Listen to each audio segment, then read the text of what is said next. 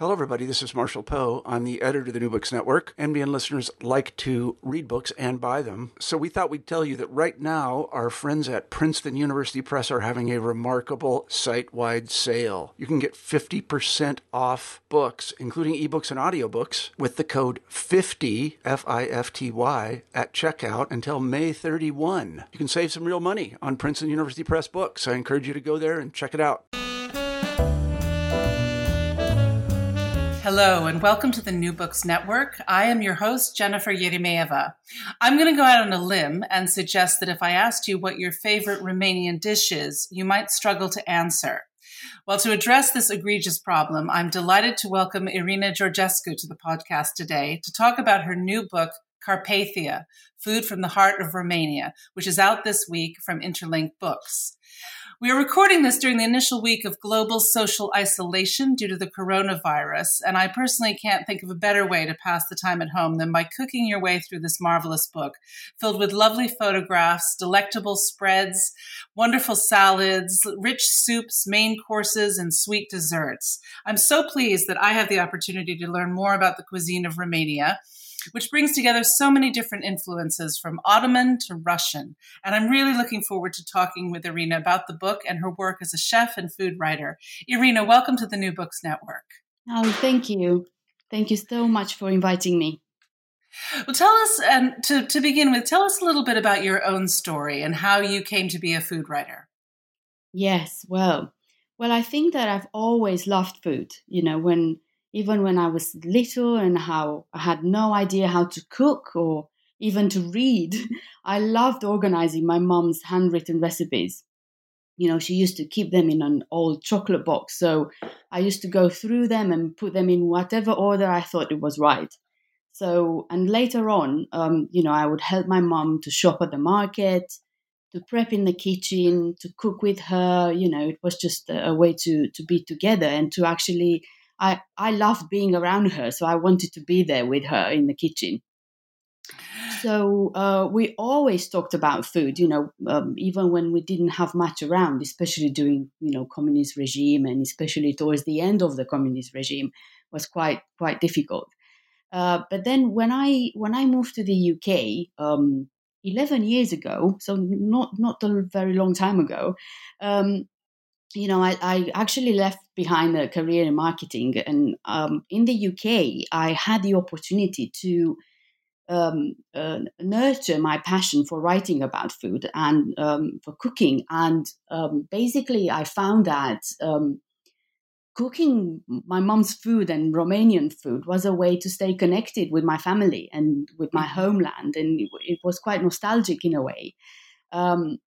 So all of a sudden, I realized that I was talking about Romanian food quite a lot. So I built a website and I started to connect with people on social media, and bit by bit, I didn't think that people would be interested in what I had to say about Romanian food, but luckily they were, and the idea of the book came as a result of this interest, and then I looked around and on social media and on internet, and I realized that I couldn't find too many people outside of Romania talking about and or writing about Romanian cuisine.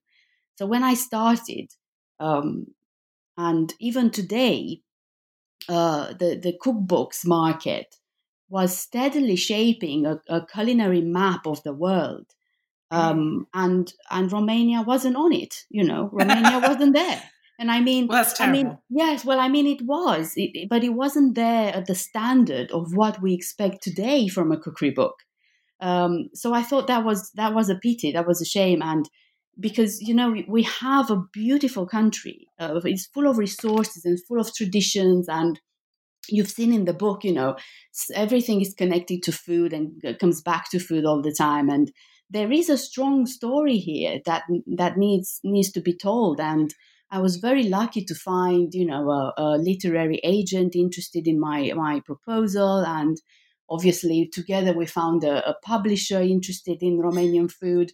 And it was very lucky to be able to find team and bring this team together to work on it and publish it today. But the timing is probably not necessarily right, like you said. But hopefully people will have more time to read because the book is also about Romanian traditions and about a bit about my family as well, and it's also about a bit of history of Romania and how we eat the way we eat now. And so it's more than just cookery. So even if someone doesn't go out there to buy the ingredients to cook, there is still a lot to read and to learn about Romania. There certainly is. This is first of all, a very beautiful book. I think everybody who's seen the cover is really struck by its just really physicality. But for our listeners who may not be as familiar with Romania, let's dive into the title. You've called your book Carpathia, and I wonder if you can take us into the Carpathians and set the stage for us and explain why you chose this title. Yes. It was very easy to choose this in a way. I just didn't want to go necessarily with Romania. I could have, said this is the title, Romania. But actually, what defines Romania very much are the Carpathian Mountains. They are imposing, they are an imposing element in our country, landscape as well, and they create the main regions of the country. And also they create their own microclimates and I would say microhistory as well, because you will see also in the book that in the south of the mountains, in the east of the mountains, so what it is in the south of Wallachian Plain and what's in the east, Moldova, we were under the Ottoman Empire for centuries. So our food is very much influenced by Greek and Turkish cuisine. And the way we eat and the way, we use the same kind of similar words and the way we prepare the food, we like this little small plates at the beginning of a meal, very much like meze Greek style of eating and mixing dips and salads and, bread and charcuterie. This is a very, very Greek, very Turkish way of starting a meal. But then you cross the mountains in what it is now Transylvania. It's the middle of the country. It's surrounded by the Carpathian Mountains. And we were under the Habsburg Empire, the Austrian Empire, Hungarian Empire there for centuries. So our food there is very, German, Saxon, Austrian. We love, potatoes. We love paprika, exactly like in Hungarian cuisine. We love dumplings. We love noodles, especially in sweet dishes. I mean, that's really very comfort food. When the weather is bad, then you really need like really nice food for the soul. So yeah. So you see that is still related to the Carpathian Mountains, and then we have in the west as well, in the Banat region, that is a real, to use a cliche, a real melting pot of everything that happened in Romania, history-wise as well and migration-wise. So the Carpathian Mountains have an impact on our cuisine, and it's, if you think of let's say how shepherds make cheese during the summer months in those remote huts on top of the mountains, and how that air and the environment influence the flavor and the quality of the milk. That is again related to what people call today terroir. What Carpathian mountains give in terms of flavor to the ingredients. But then you go.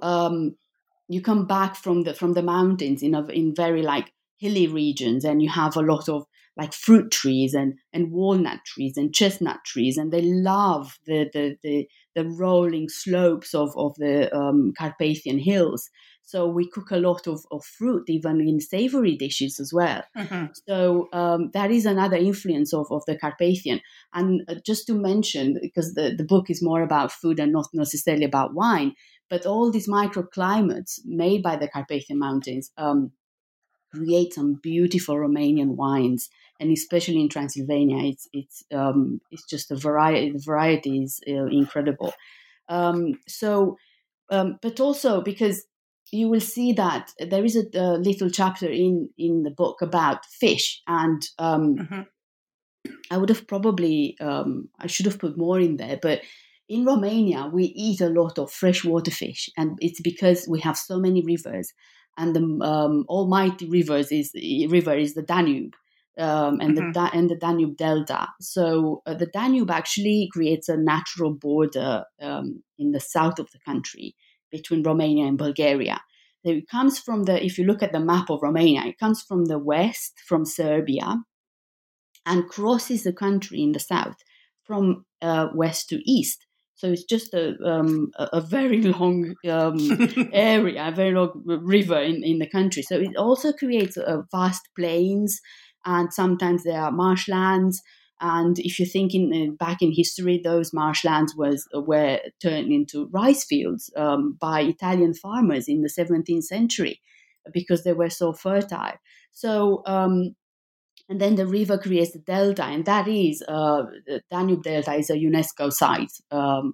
And we're very proud of this, and the diversity of everything is incredible, And and then the river enters the Black Sea. So our cuisine is in the south of the Carpathian Mountains, and between the mountains and the delta. It's all about freshwater fish. So it's carp, it's bream, pike, trout.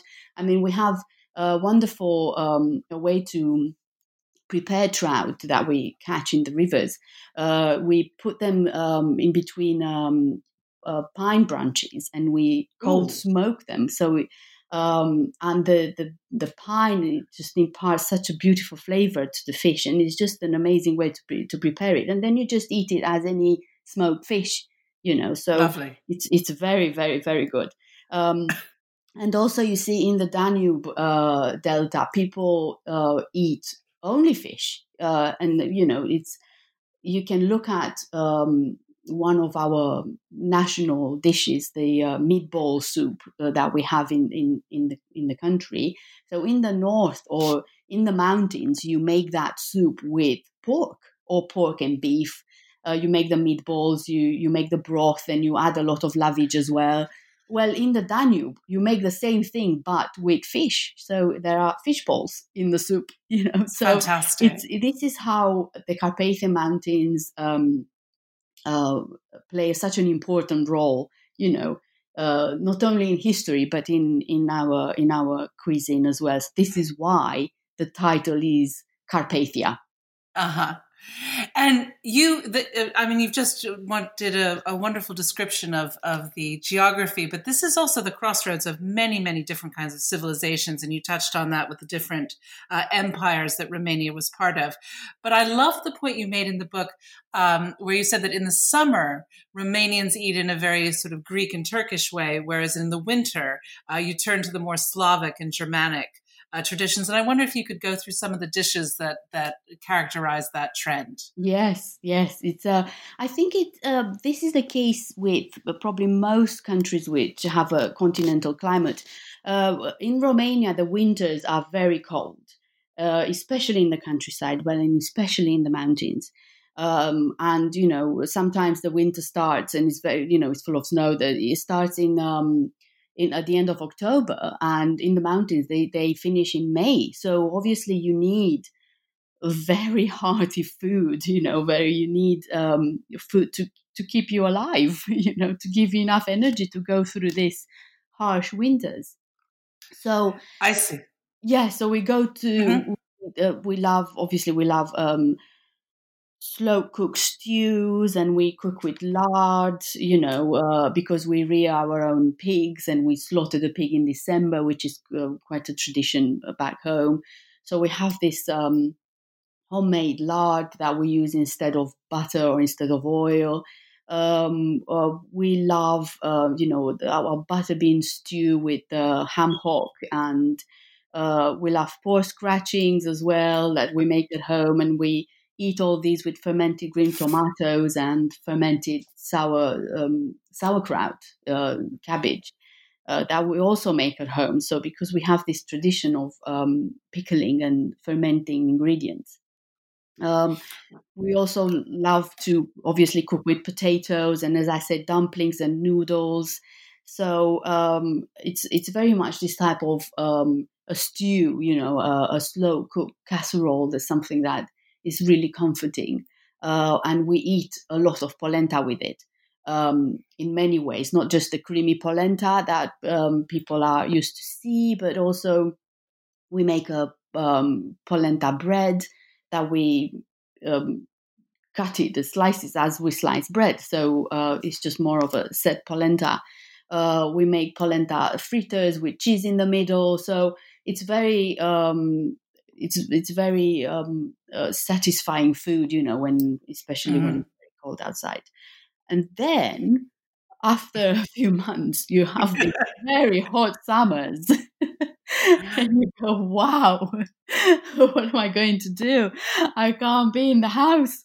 So obviously people take their kitchens outside. So we have outside kitchen, outdoors kitchens, whether it's they are just under a roof or just in the garden or in the shade of a big tree, or we cook outside. So that means that the flavors are more like instant flavors. They are the flavors of grilling meat and slicing vegetables to make a salad.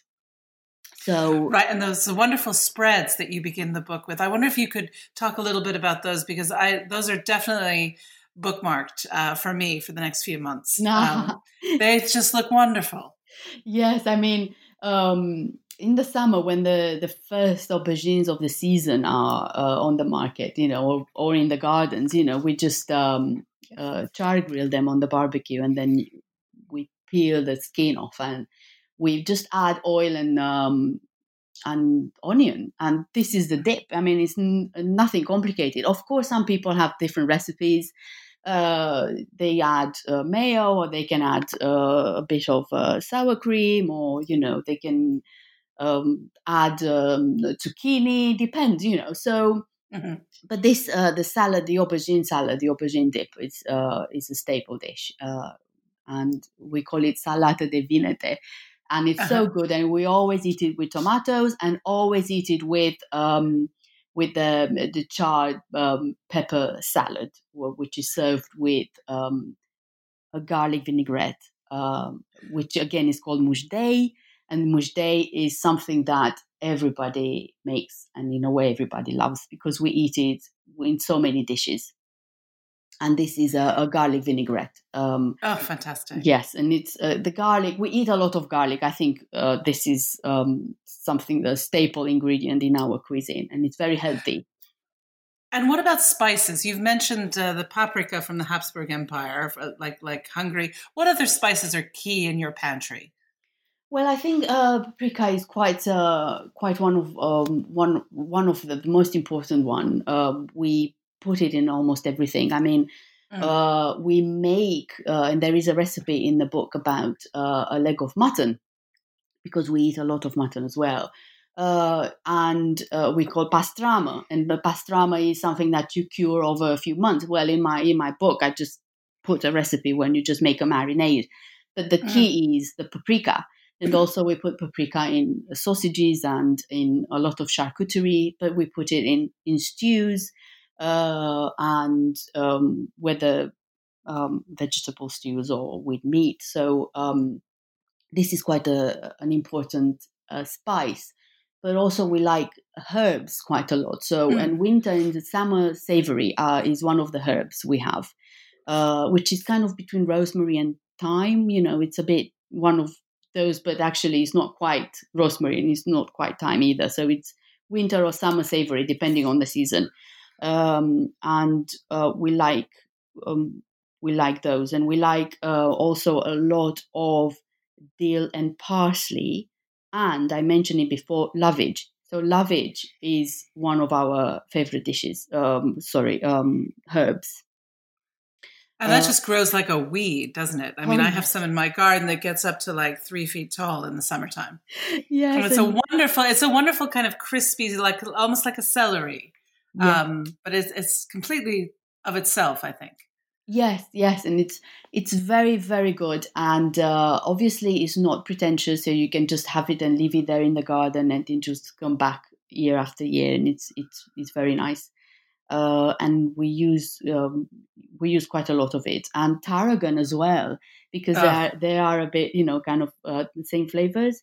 So tarragon as well is very nice. So that's why I used it in my smoked mackerel salad. And that's another very popular salad in Romania. So I added more tarragon than usual, and I made a mayo as well. I love tarragon. I think it's one of the most underappreciated herbs in the United States, because I think people don't know what to do with it. But it just adds like this just burst of lovely flavor that complements so many things like fish. Yes, that's fantastic. And also I use it in one recipe. With an apricot cake. If you put a bit of tarragon on top, you will be surprised. Delicious. Yes, yeah. That sounds fantastic. Now, another big part of your book deals with something called, and I hope I pronounced this correctly, borщ. Yes. Borщ. And I think for our listeners, this is maybe not something they're accustomed to, but walk us through what borщ is and how you use it. Yes, so borщ, first of all, is an ingredient for us. So I know many people, when they hear borщ, they think of the Russian beetroot soup. So it probably comes from there. But our borщ is, first of all, as I said, an ingredient. And you prepare it by fermenting wheat bran with cornmeal. And you put some lavage in there, or you put dill, or you put anything you like to, in terms of aromatics, to put it in there to give it more flavor. Or some people just keep it very, very simple, and they make a borщ only from wheat bran. So you put all these ingredients in a big jar, and you put water on top, and then you wait to ferment. So depending on where you are in the world, this can happen in a few days, or it can happen in 2 weeks, like it happens here in the UK. But it has, at the end, it just separates. Obviously, it separates. Everything goes in terms of the wheat bran and the cornmeal. It's at the bottom of the jar, and the liquid is on top, and you can see this beautiful greenish, yellowish, very clear liquid. And when you taste it, it has a very pleasant, quite sweet taste, but also tangy. But not tangy as a lemon, so don't expect that. More tangy as more like a tomato type of tanginess, so quite mild. And obviously, if you want to keep it for longer, it will ferment even more. But I think it will be too strong. But it's definitely it's a flexible recipe, like with everything. You just need to experiment a bit and taste and see what you like and how you like it. So we take this, we strain this, we put this liquid, and we use the liquid, first of all, to create what we call in Romania a borщ. And this borщ is actually a clear broth. So it can be meat, or it can be vegetable broth. And then towards the end of cooking, we add, let's say, 200 ml or 500 ml of this borщ, the ingredient, the fermented liquid, just to add more tanginess. But also it's a very healthy way to eat meaty dishes. Nowadays people talk about how good fermented food is for you. So that's why so many people started to do kimchi at home, or kombucha, or on this kind of things, and obviously miso. So they are all part, including borщ, they are all part of the same family of fermented foods. So this is a very traditional way to eat meat broth and vegetable broth. So when we say borщ at home, we actually need to say beef borщ, or lettuce borщ, or I don't know, chicken borщ, and that means that it is sour. So if you use borщ, then it has to be called a borщ if you use the ingredient. But if you don't use borщ, because you can sour this broth with something else, like vinegar, if you don't want to go through the whole 2 weeks of waiting, you add vinegar, or you add tomatoes, because they are tangy as well. or you add lemon if you like. So if you don't use necessarily the borscht itself, and you use other souring ingredient, you call it chorba. And you know, again, that if you say chorba, then it is a sour soup, or broth, actually.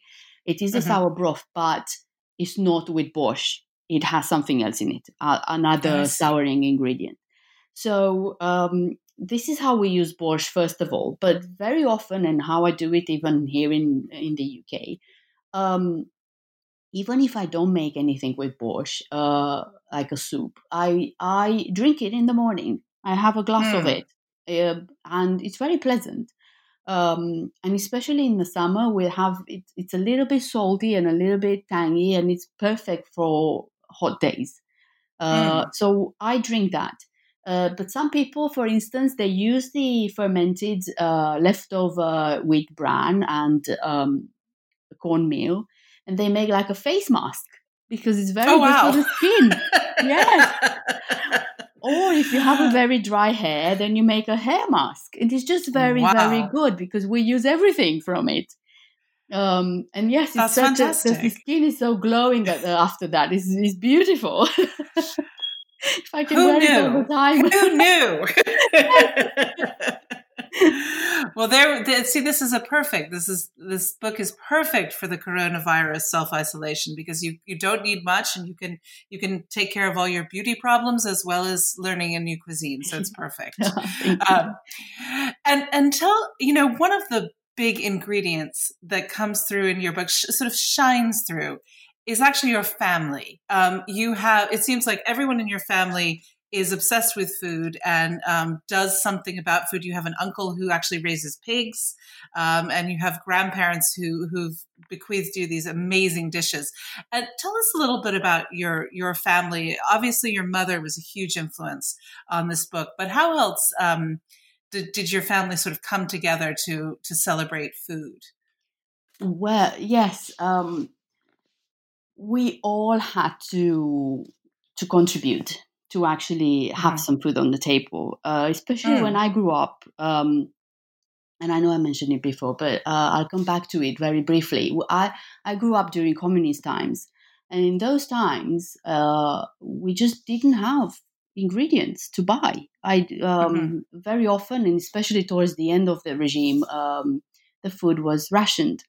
So we only had, let's say, 1 kilo of flour per family of 4, or 2 kilos of 2 liters of oil, and I don't know, 1 packet of butter. So we had to come up with different ways to have food on the table. So when we had when the summers were really good, and late autumns, we really had to spend time together to preserve the food we had at the market at that point. So making all the jams, the compotes, because these were food for later on in the winter and spring. Because in spring, it's still kind of you don't have enough on the market in terms of ingredients, seasonal ingredients.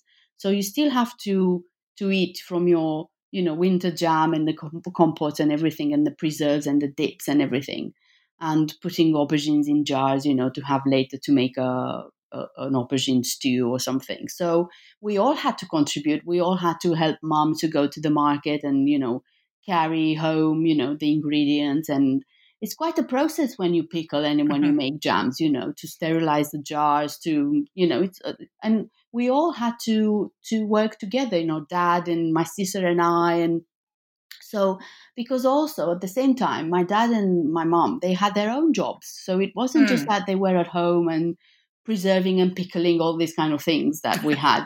They went to work, and also they worked on Saturdays, because at those times they had a 5-week working week. I don't know, 5-day working week. Sorry. So they worked on a Saturday as well. So it was quite hard, So food was always something that we had in our mind, So, for instance, especially when I was coming back from school, sometimes I was queuing to buy meat or butter or whatever, because it wasn't in the shops. It wasn't just every now and then. So we really had to be quick. So yes, my uncle in Transylvania, he was called Antone. So from Antoine, probably. So Antone was quite a character. Well, I think he actually looked after his farm animals better than after his children. Oh, no. Yes, I mean, because they were more important, the farm animals. And in those times, the farmers weren't really farmers because everything was nationalized, so it belonged to the state. So he didn't really have loads of pigs or loads of cows or sheep. He only had, one cow, a few pigs, a few sheep, and, one horse, because he wasn't allowed to have more than that. And every year he reared a pig for us. And that was really like a lifeline thrown to us, because in the cities, you can't really grow your own. You have a little balcony, you probably can actually have some tomatoes or herbs, but not necessarily chicken and pigs, So he used to rear this pig for us, and every December we used to go there and be part of this tradition to slaughter the pig. And in 2 days, everything was prepared from nose to tail. Everything from that pig was turned into sausages or salamis or leberwurst or some sort of a black pudding that we make at home as well, and lardo, and the cured pork fat and lard as well.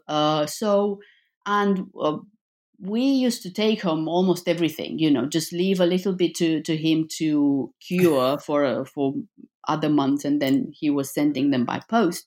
But we took all the sausages back home, to the apartment, and it was like a little apartment in Bucharest where we lived.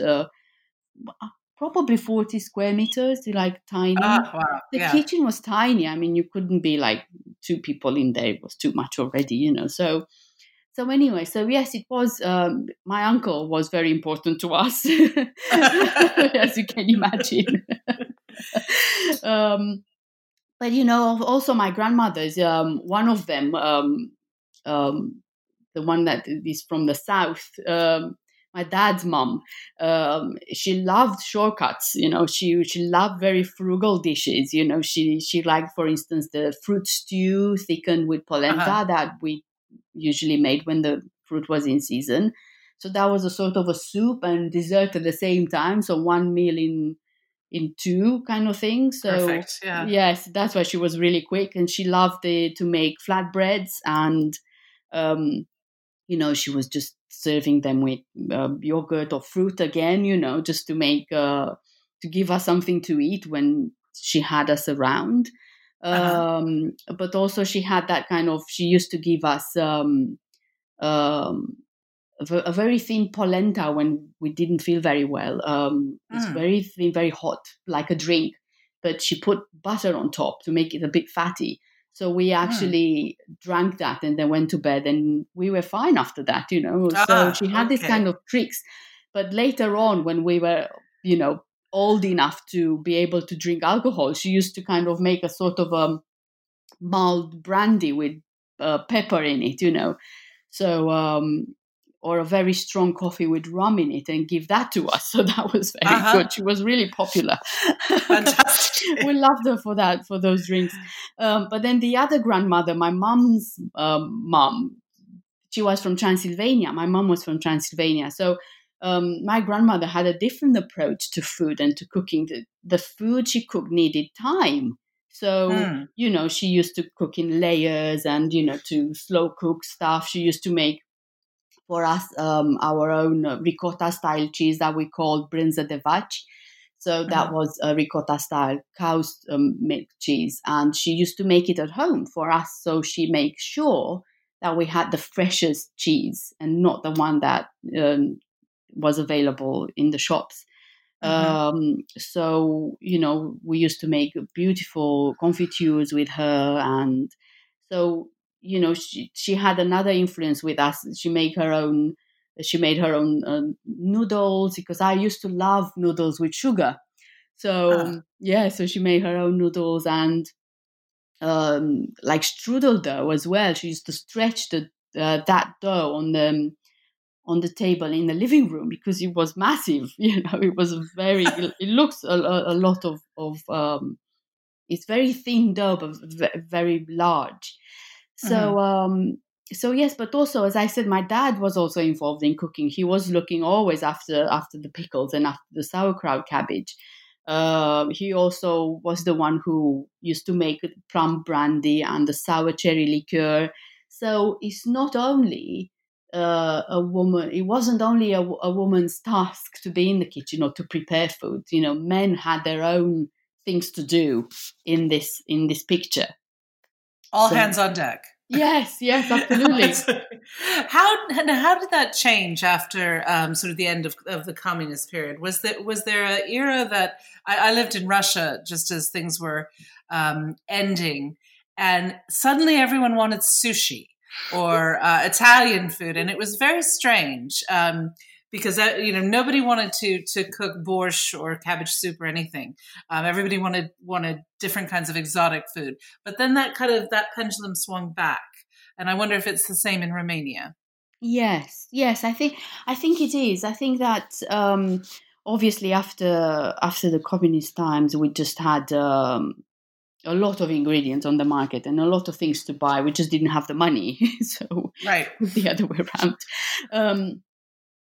But yes, we started to have, the Chinese and Indian restaurants, and then Lebanese as well, because that's very much how we eat anyway, and the Greek restaurants. And then obviously the Italians, and now we have Swedish restaurants as well. So it's a very diverse market, at the moment. But we Romanians, we love very much our traditional food. So you will find a lot of traditional restaurants in Romania. And it's not just for tourists, it's for Romanians. We go and eat the traditional food, and it's served in the traditional way. So nobody thinks of deconstructing a cabbage roll, for instance, because there is no point in that. We like it the way it is, and it's a very down-to-earth approach to our traditional food. And in a way, it's a very good thing, because it means that it preserves our traditions instead of trying to change something that actually is delicious as it is, Right. But there is also, this trend of fast food, of course, like in every country, crisps and ready meals and stuff like that. But, I'm happy to see that the traditional restaurants are still there, and it means that we still love our traditions quite a lot. So that is a good thing. And it sounds as though there's always been an interest or a focus on sort of locavore, organic, just by necessity, that perhaps now is becoming the preferred way to source food.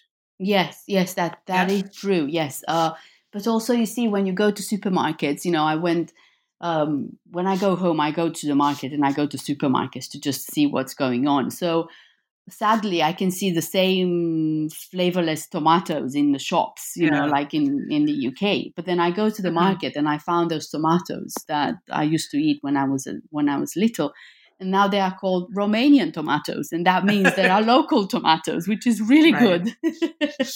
I am such a tomato snob. I just don't even think about eating them from, say, October through May. There's just no point. Yes. I don't even consider them. And it's the biggest thing I miss about living in Russia is the tomatoes, actually. Yes, they have a different flavor, and they are a very different flavor. And they are like sweet, like melons. Are just so nice. Indeed. And yes, so I miss those too. And even if I try to grow them here, and I have a little greenhouse as well, so even in the greenhouse in the UK, the flavor is not there. I don't know why they don't get probably enough light or enough heat. I don't know. And tell me, is in the UK? I mean, there's so many different nationalities living in the UK. Is there an interest in Romanian cuisine in the way that I know there's the Polish cuisine has really taken root, as has Russian. How about Romanian cuisine? It's starting now, and I'm glad to see.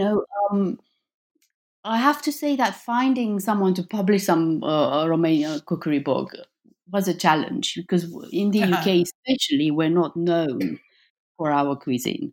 So it was a challenge. However, looking at the food media, they've just welcomed it so wholeheartedly. It's just a pleasure to see how intrigued they are and they want to find out more.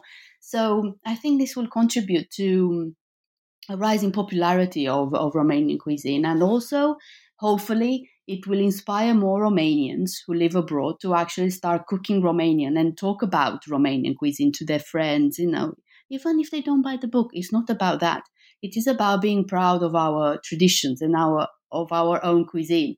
And if we actually look back at our traditional cuisine, it's very much uses the ingredients of how we eat today in terms of look at gluten-free. I mean, polenta, cornmeal is gluten-free. Look at our butter bean hummus that it's also in the book. We use less oil than in a chickpea hummus, and we don't use tahini oil. But we use less oil because we emulsify it with the butter bean water. So and that creates a really smooth dip. But that's really healthy as well. So absolutely. Yeah, so I like this kind of thing to actually look back at what is traditional, because I think that our ancestors and our grandparents, the way they cooked and the way they ate, they knew better than we know now. So we should have some information from there.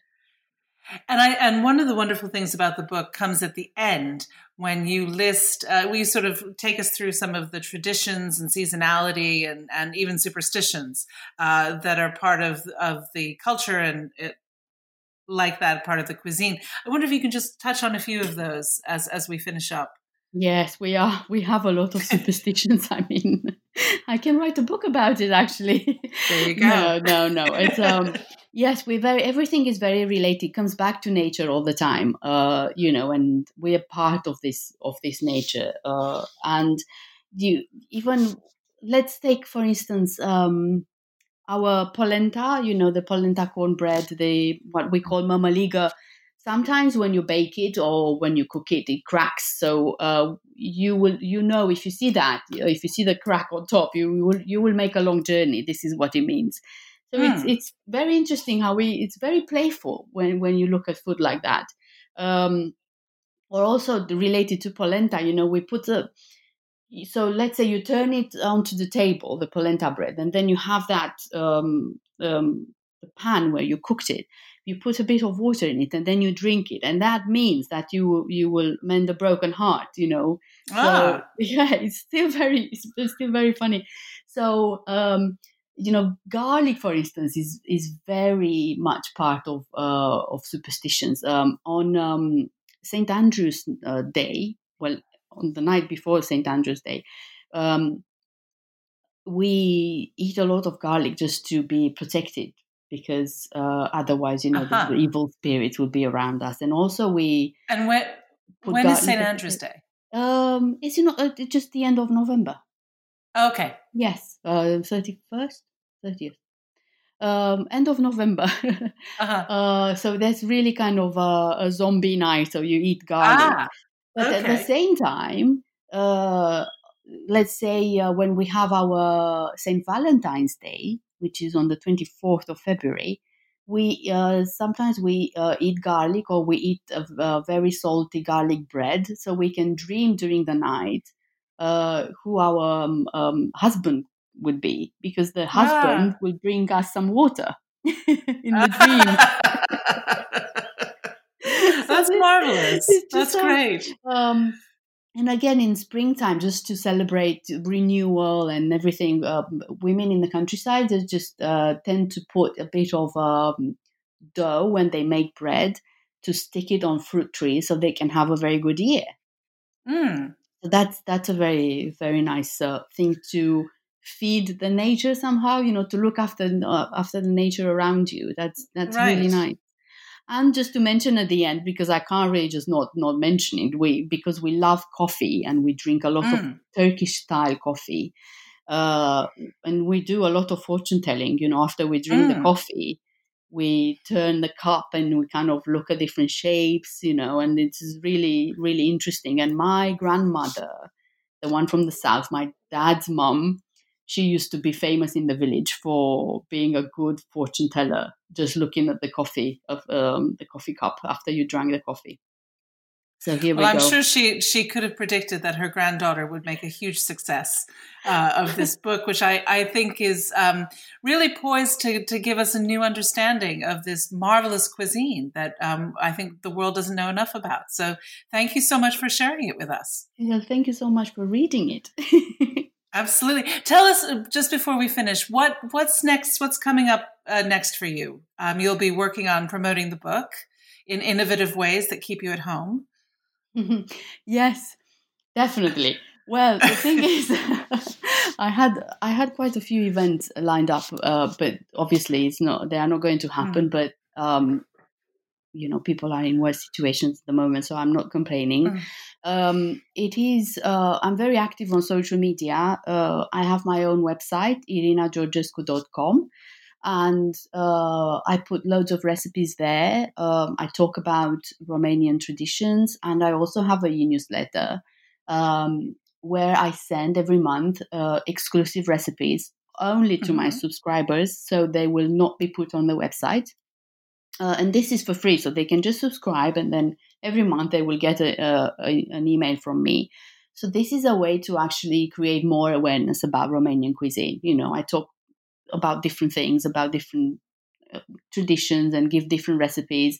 I mean, the latest e-newsletter focused on Lent, because we have a lot of Lent days in Romania. Almost half a year is Lent. So obviously we have a lot of vegetarian dishes, and I wanted people to know about that. So this is how I do it at the moment. I obviously put a lot on social media as well. I'm very active on Instagram, but you can find the link to Instagram on my website. And this is what I do at the moment. I promote the book. There is a lot of press coverage in the UK at the moment. National Geographic and Olive Magazine and Delicious Magazine, they are all really they are featuring Romania, which is great. I feel very honored and humbled by the whole thing. And in terms of what's next, I don't know yet, because there is a lot to tell about Romanian cuisine, especially because it's not only Romanian, it's a bit German, it's a bit Greek, it's a bit Bulgarian, a bit Serbian, Macedonian. There are all the entire Eastern Europe is in there. So that's fantastic. Yeah, so there is a lot to say about it. So I don't think this will be the only book, but I'm not thinking of anything at the moment new. Yes. Well, absolutely. Now, this is a wonderful beginning to a discovery of Romanian cuisine. The book is Carpathia, and the wonderful author Irina Georgescu has joined us today on the New Books Network. I assume that Carpathia, Food from the Heart of Romania, is available where all great books are sold. Yes. Correct? Yes. Good. Yes, exactly. I encourage our listeners to get a copy, because it's a marvelous book. It does what all good culinary books should do. It not only teaches you how to make great food, but it takes you on a journey into the soul of a country. So, Irina, thank you so much for joining us today on the New Books Network. Thank you so much for asking me, for inviting me. Thank you. And I'll be back soon with another interesting interview with an author and his or her book. Thanks for joining us today.